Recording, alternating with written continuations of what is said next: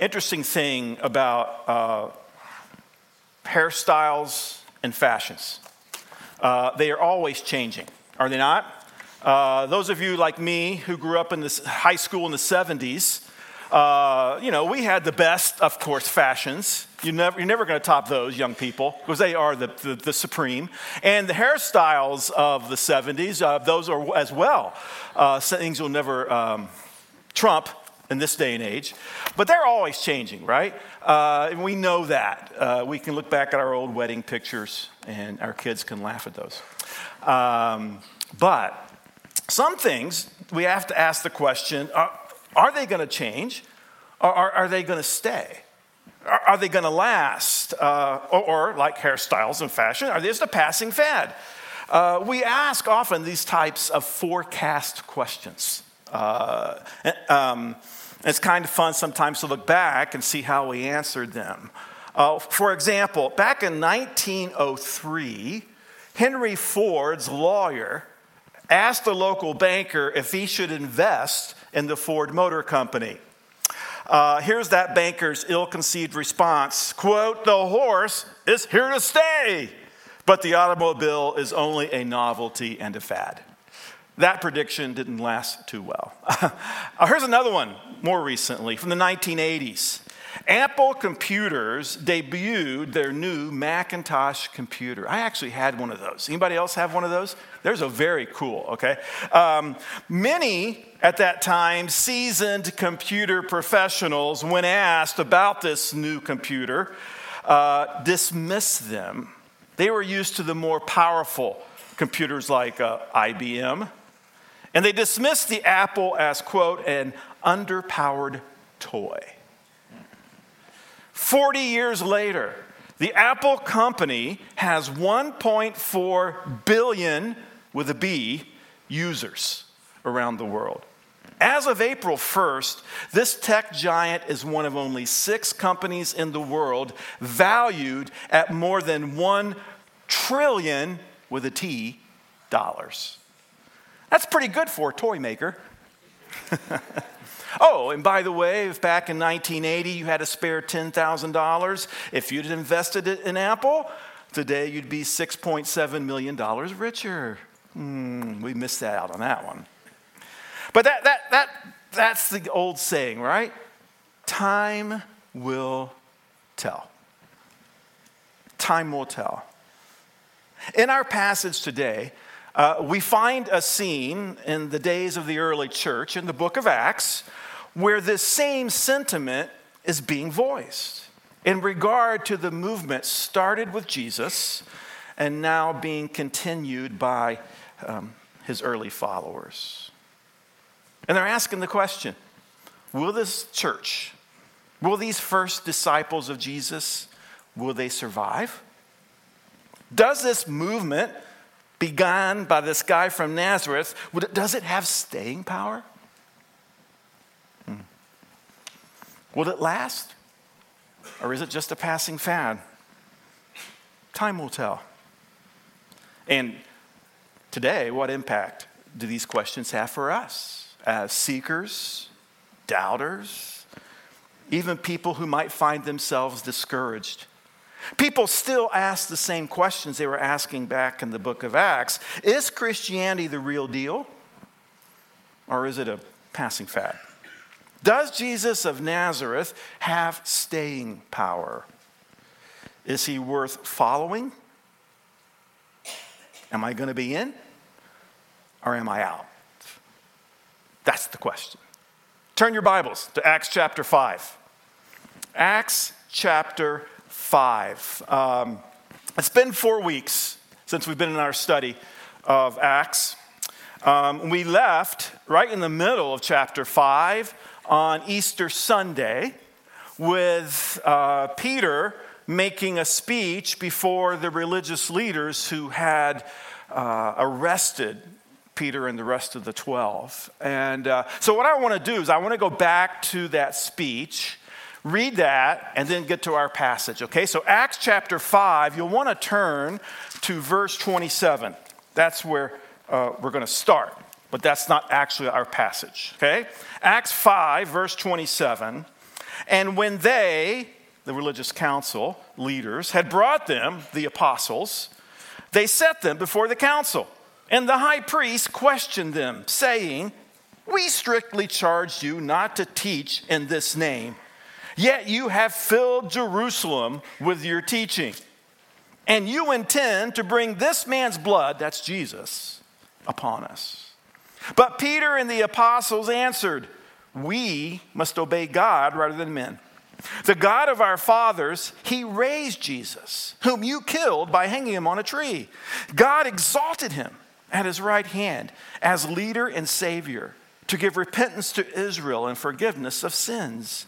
And we are witnesses to these things.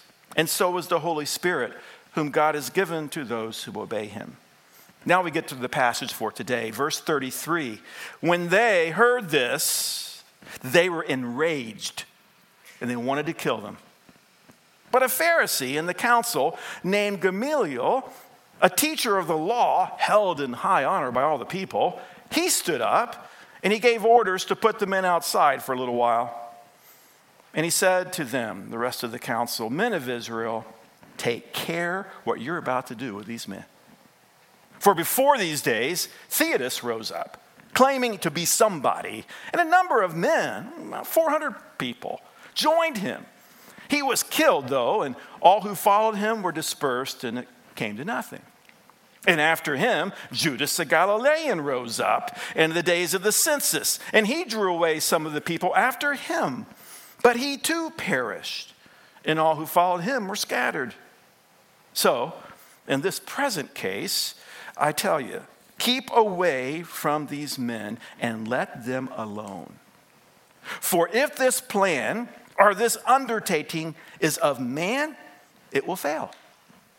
But if it is of God, you will not be able to overthrow them. You might even be found opposing God." So they took his advice, and when they called in the apostles, they beat them and then charged them not to speak in the name of Jesus, and they let them go.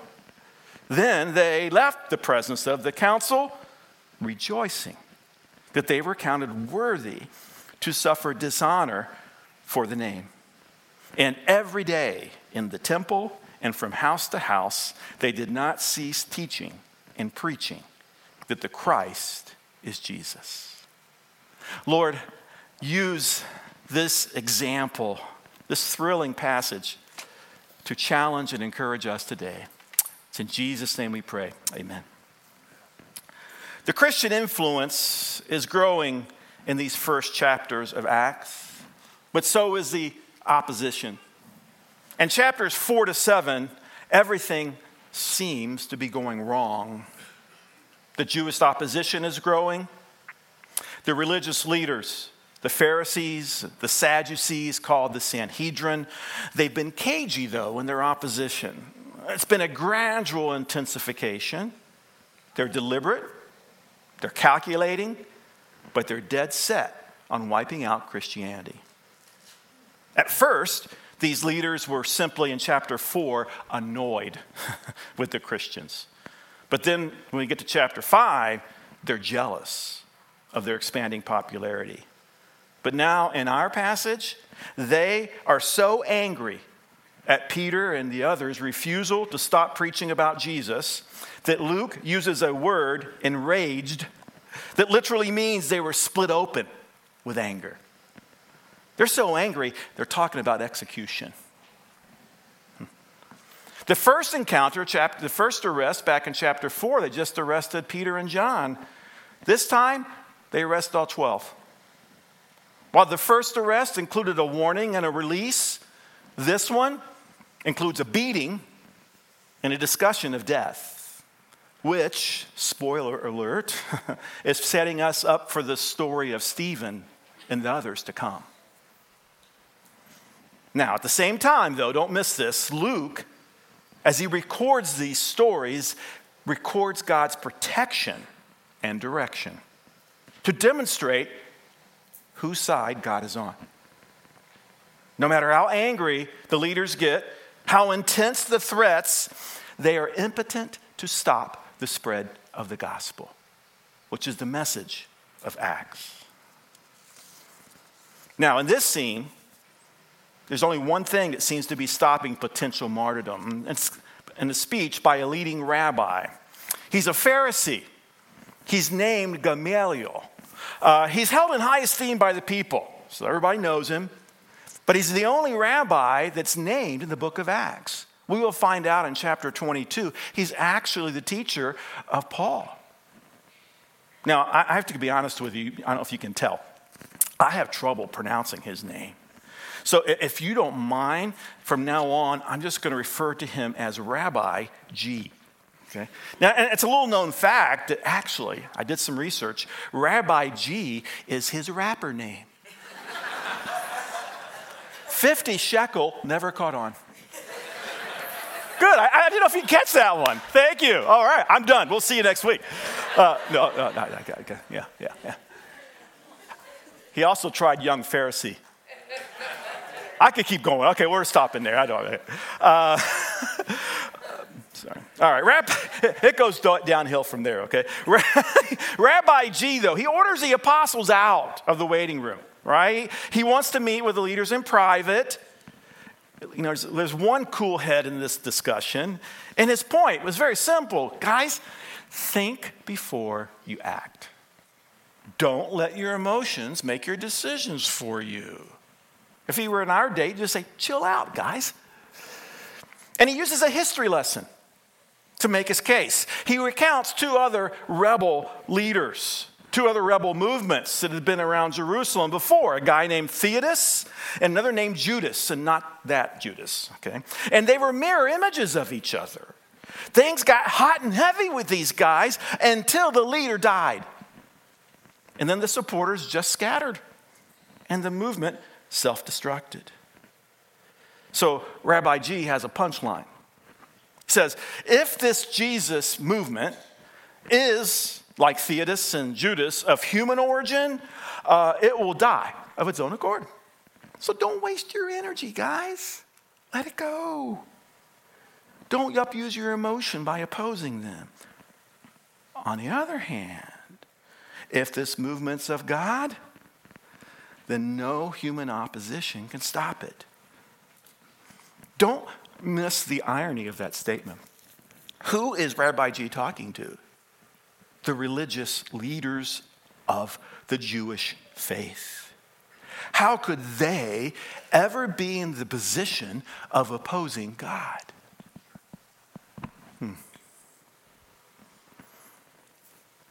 Interestingly, this is the only speech by a non-Christian that Luke records in the book of Acts.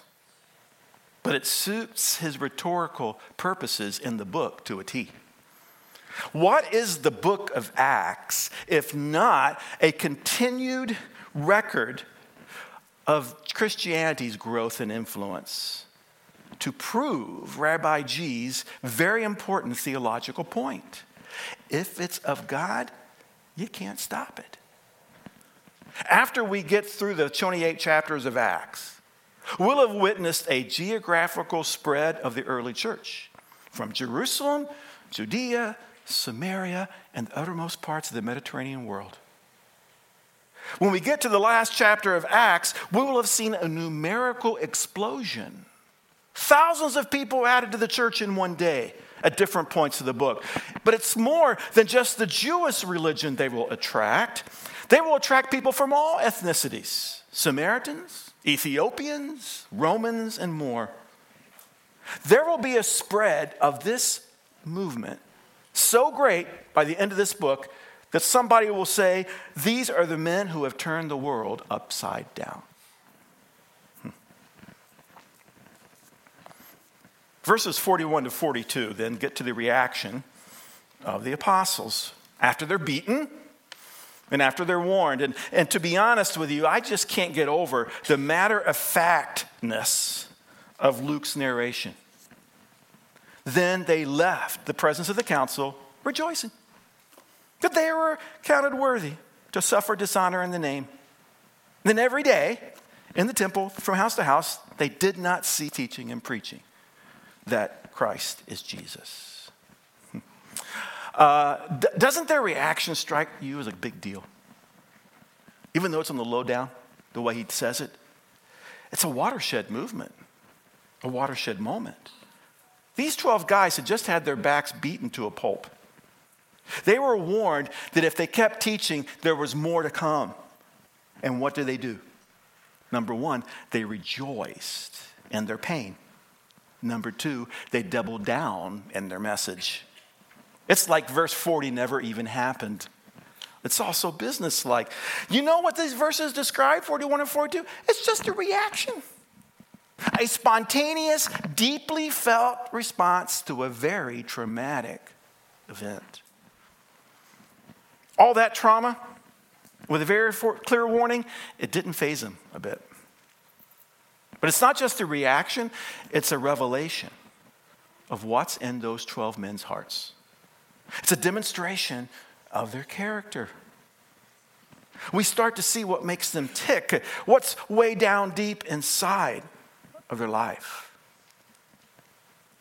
You know, when you think about this scene, it wasn't long before, in the past of these guys, when the exact same guys, except for Matthias who replaced Judas, but the exact same group had the complete opposite reaction to threats of suffering and potential death.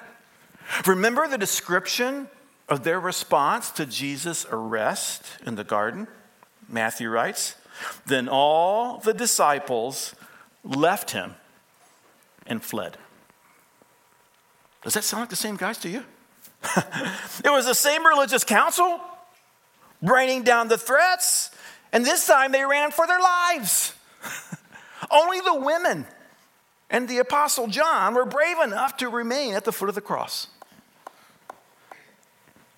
But between then and now, something's changed. Something's clicked. The pennies dropped. It's all started to make sense for these guys. The confirmation of Jesus in the resurrection, the power of the newly arrived Holy Spirit in Acts chapter 2, these guys are changed men.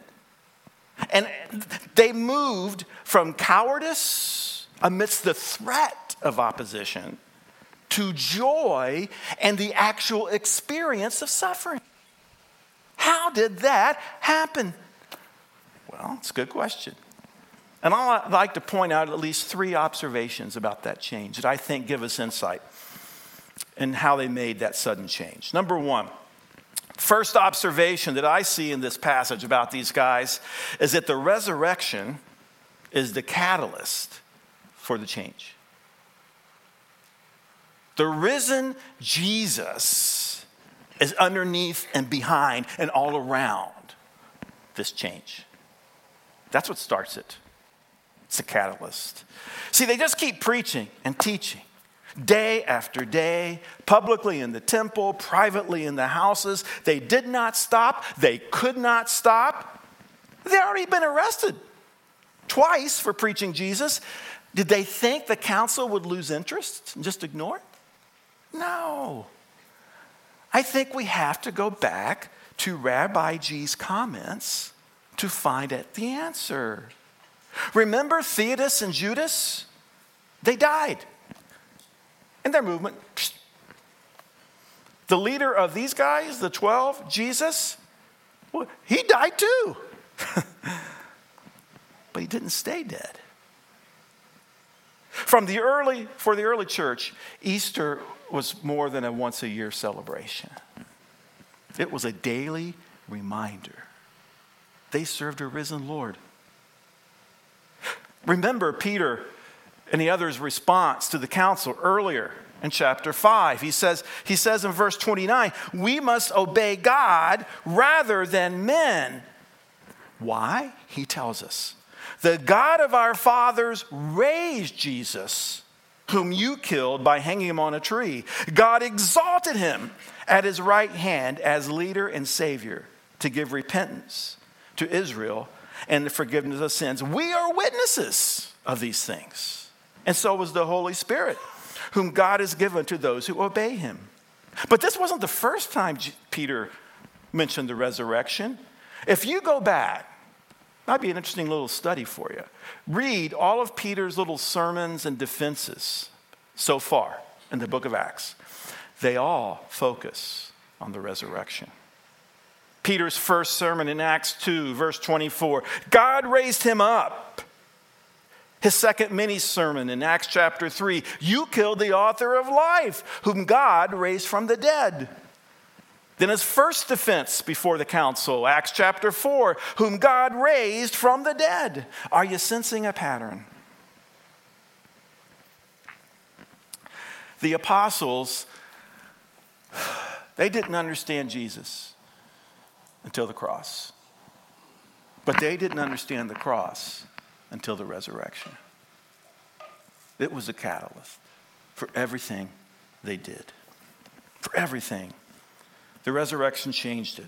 They went from doubt to boldness, from fear to courage, from looking at a distance to being all in. See, without the resurrection, Rabbi G's right. Jesus' little band, they'd have suffered the same fate those who follow Theudas and Judas. But the resurrection changes everything. You know, for us, it's the same thing. We need to celebrate Easter every day. That's the catalyst for all that we do. If Jesus isn't risen, we might as well go our own ways and quit wasting our time on Sundays. As we pause for a minute to think about the application of this first point for us, I kind of want to speak to those of you who are here who might be struggling with doubt today. Should I really commit my life to this Jesus? You know, on the cross, Jesus paid the penalty for our sins through his death. But when he rose 3 days later, he proved beyond a shadow of a doubt that he is truly God and that he can give us the gift of a new life. And just as that penny dropped for the disciples in the book of Acts, understanding the truth of Jesus' resurrection will move you from your doubts and questions, from a debate in your head to a confidence in your heart. I encourage you to find rest in Jesus' resurrection. Number one, the resurrection was the catalyst. Observation number two, their eyes were opened to kingdom reality.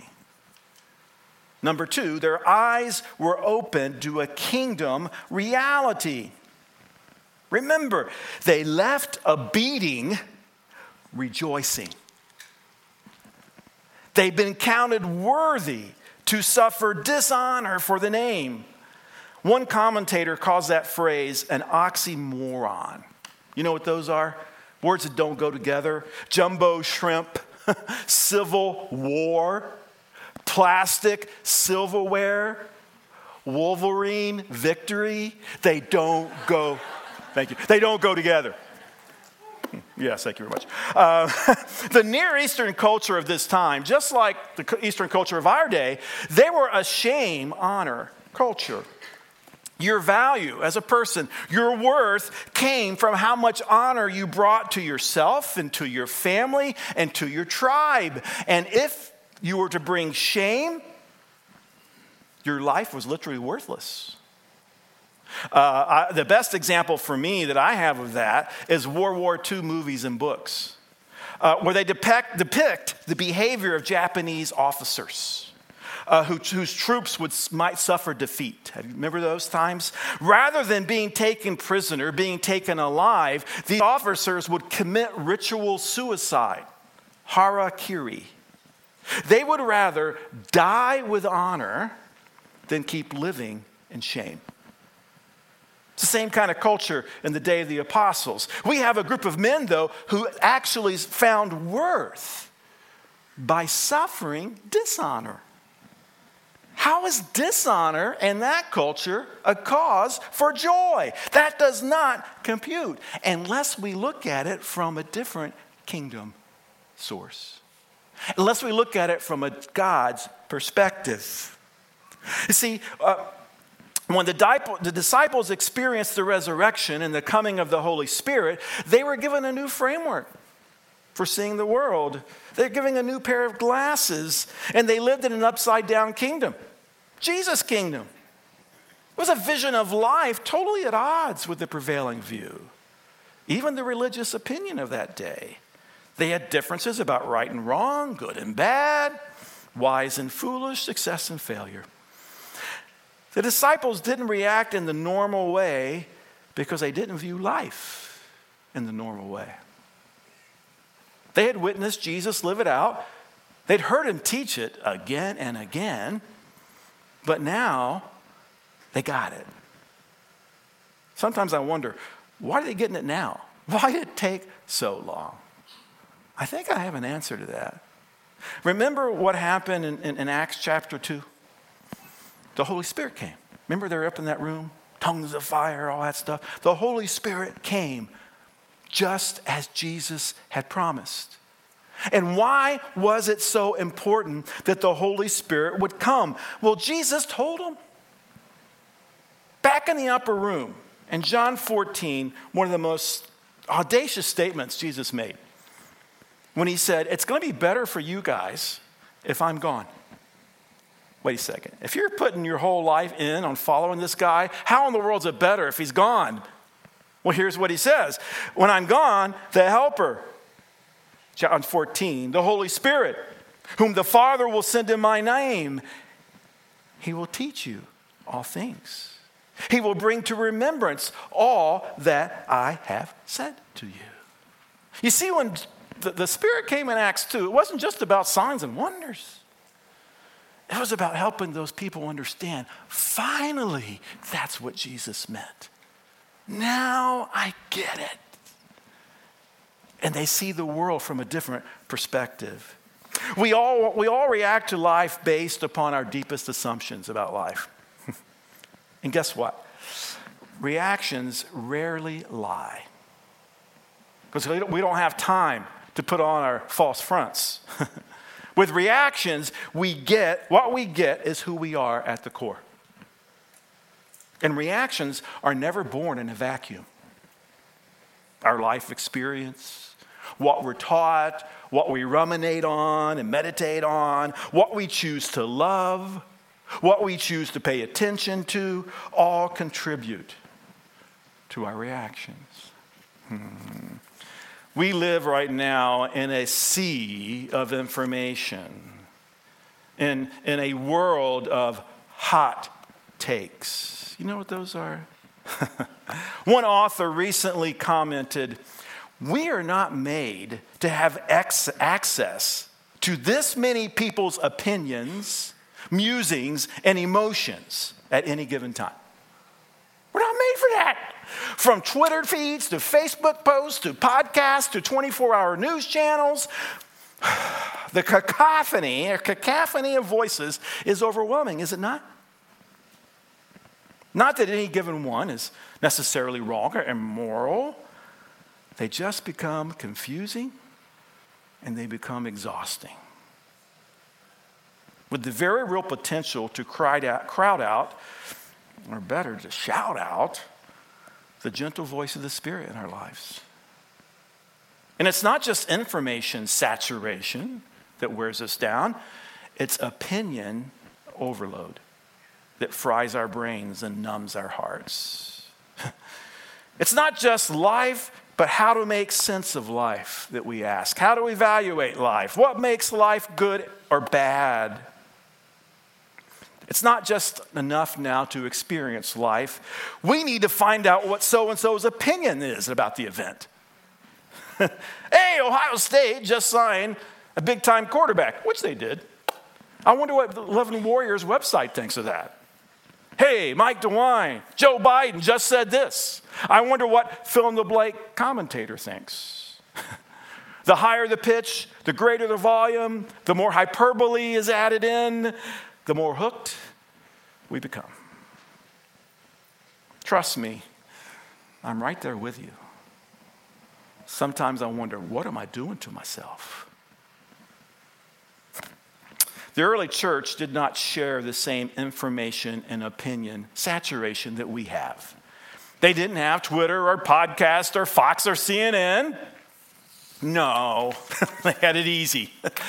They just had religious leaders and Roman authorities breathing down their necks and threatening their very lives. I'd say their stress is a little stronger than ours, at least in the West.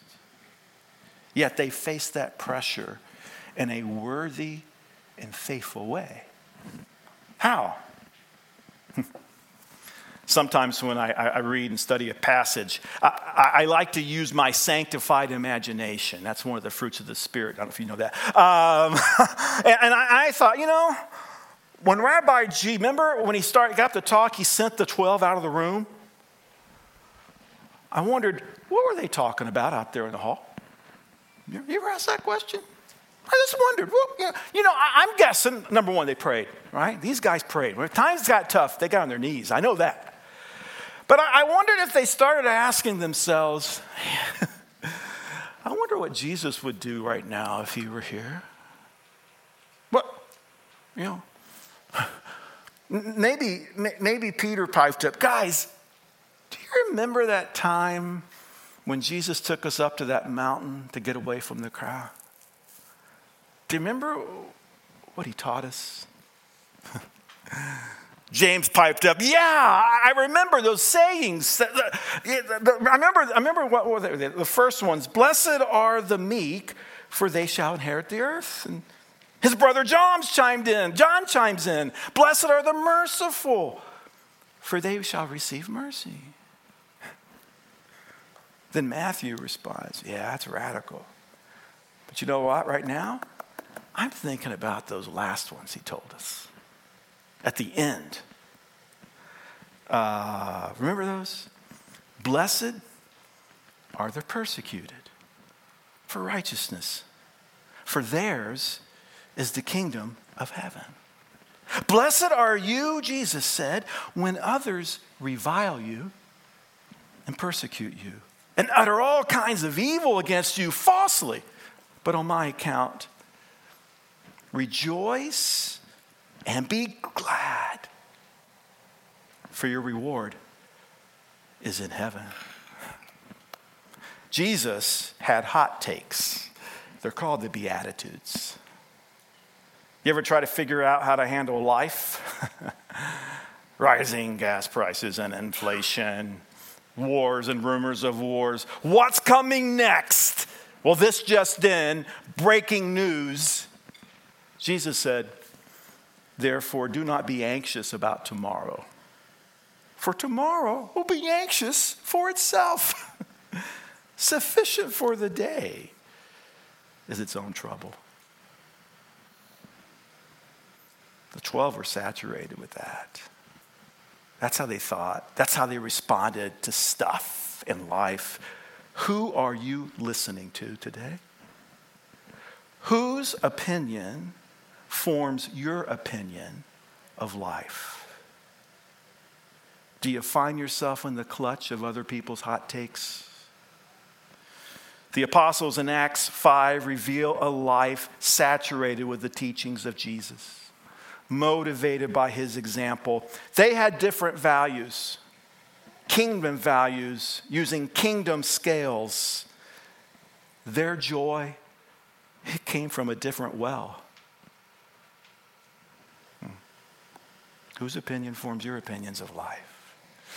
That's observation number 2. Their eyes were open to the kingdom reality. Observation 1 was their resurrection was the catalyst. And the final observation is they want to walk in the path of their hero. They want to walk in the path of their hero. Look again at Luke's description. They rejoice because they were counted worthy to suffer dishonor for the name. Now, they didn't rejoice because they suffered dishonor. It was because they suffered dishonor for Jesus. Their archegos, their hero. Where did I get that? Well, go back again up to Peter's comments earlier in the chapter. Verse 29, he said, we must obey God rather than men. The God of our fathers raised Jesus, whom you killed by hanging on a tree. Here he goes. God exalted him at his right hand as leader, archegos, and Savior. Now, that term that the ESV translate as leader is a very unusual word. It's only used 4 times in the New Testament. Archegos, which really means arch-ego. And it's used 4 times, 2 in Acts and 2 in Hebrews, every time for Jesus. It could mean a leader, a trailblazer, a pioneer. In Hebrews, here's how he uses it. Therefore, since we are surrounded by so great a cloud of witnesses, let us lay aside every weight and sin which clings so closely. Let us run with endurance the race that is set before us, looking to Jesus, the founder, archegos, and perfecter of our faith.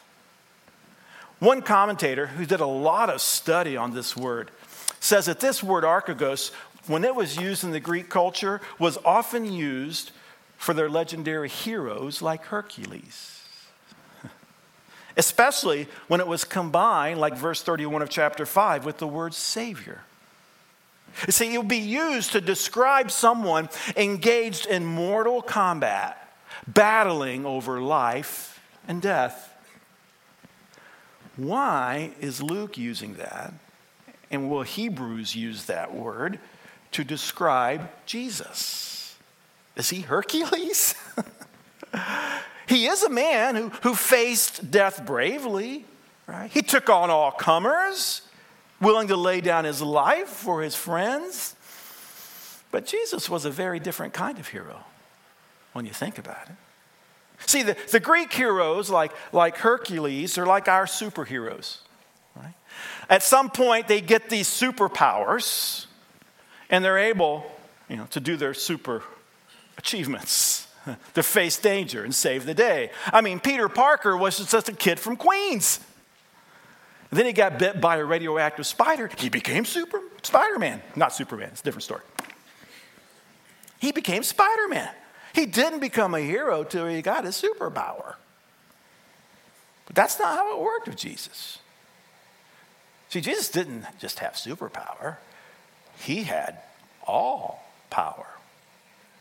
He had cosmic power. He made heaven and earth. He had all glory and all power.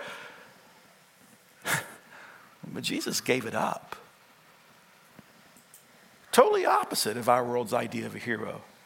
He gave up his power. He gave up his glory. He made himself vulnerable. He made himself actually killable, so he could do battle with the forces of evil.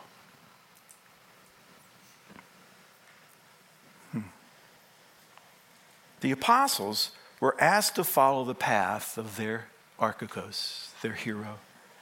They were counted worthy to follow that path. And could there be any higher calling? Of course, in this case, it was not the usual hero and not the usual heroic path. And that's why they could find joy in becoming more vulnerable, not less. Weaker, not stronger. In greater danger, not safer. Joy in what they could give up, not what they could attain. So much that they were willing to preach Jesus and suffer for his honor. We've already commented on this abrupt change in these 12 guys before, but I can't think but observe another thing here that contributes to it. You say, remember, they failed totally. Okay, just totally blew it. And they had to face the music. Do you remember that? See, after Jesus was resurrected, those guys that totally blew it, they were with him for 40 days. I don't know how you'd feel, but I don't know. And in all the gospel accounts of all the time they spent together, and in all those meetings, Jesus never scolds them. He never upbraids them. He never scoffs at their false bravado back at the Last Supper. He doesn't even doubt their ability to live for him in the future. You know what he does? He sends them out. He commissions them. he places his faith in them to spread the word with the power of the Spirit throughout the world. You ever had a teacher, coach, mentor that you let down? But they just moved right past it and placed even greater faith in your ability to get the job done right the next time? Do you ever have somebody like that in your life? What'd that do to your motivation and your outlook? Right? You'd run through walls for them. No questions asked. Why? They believed in you even though they've seen you at your worst. What if that person was also your hero? And what if that person was also your Savior?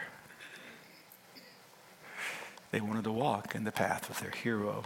Studying this passage this week reminds me of one of my favorite stories that I've heard many years ago as a sermon illustration. It's a story of running a race, and I wanted to share it with you in closing. It's about a guy named Bill Broadhurst. Back this is in the 70s and 80s, where they used to run 10Ks all the time, 6 miles, right? And he loved to run, and he was just an amateur runner, but he had a favorite, he had a hero, a guy by the name of Bill Rodgers, who in that era held the American record for the 10Ks. High 20s, low 30s. And so Bill Broadhurst read in the paper that Bill Rodgers was going to be running a race in Omaha, Nebraska, which wasn't far from Bill Broadhurst's house. And he thought, I would love to run a race with Bill Rodgers, my hero. So he drove to Omaha, Nebraska on that Saturday to run the 10K. Now, Bill Broadhurst, like I said, was an amateur runner. He did not run with Bill Rodgers because Bill Rodgers won, as you might expect. Bill Broadhurst was way back in the pack. And in fact, I didn't tell you, Bill Broadhurst had a mini stroke early in his life, and his right side didn't work right. So when he ran, he would step and kind of have to drag. Step and drag. So he was actually really slow. Bill Rodgers that day won the race in the usual 30 minutes.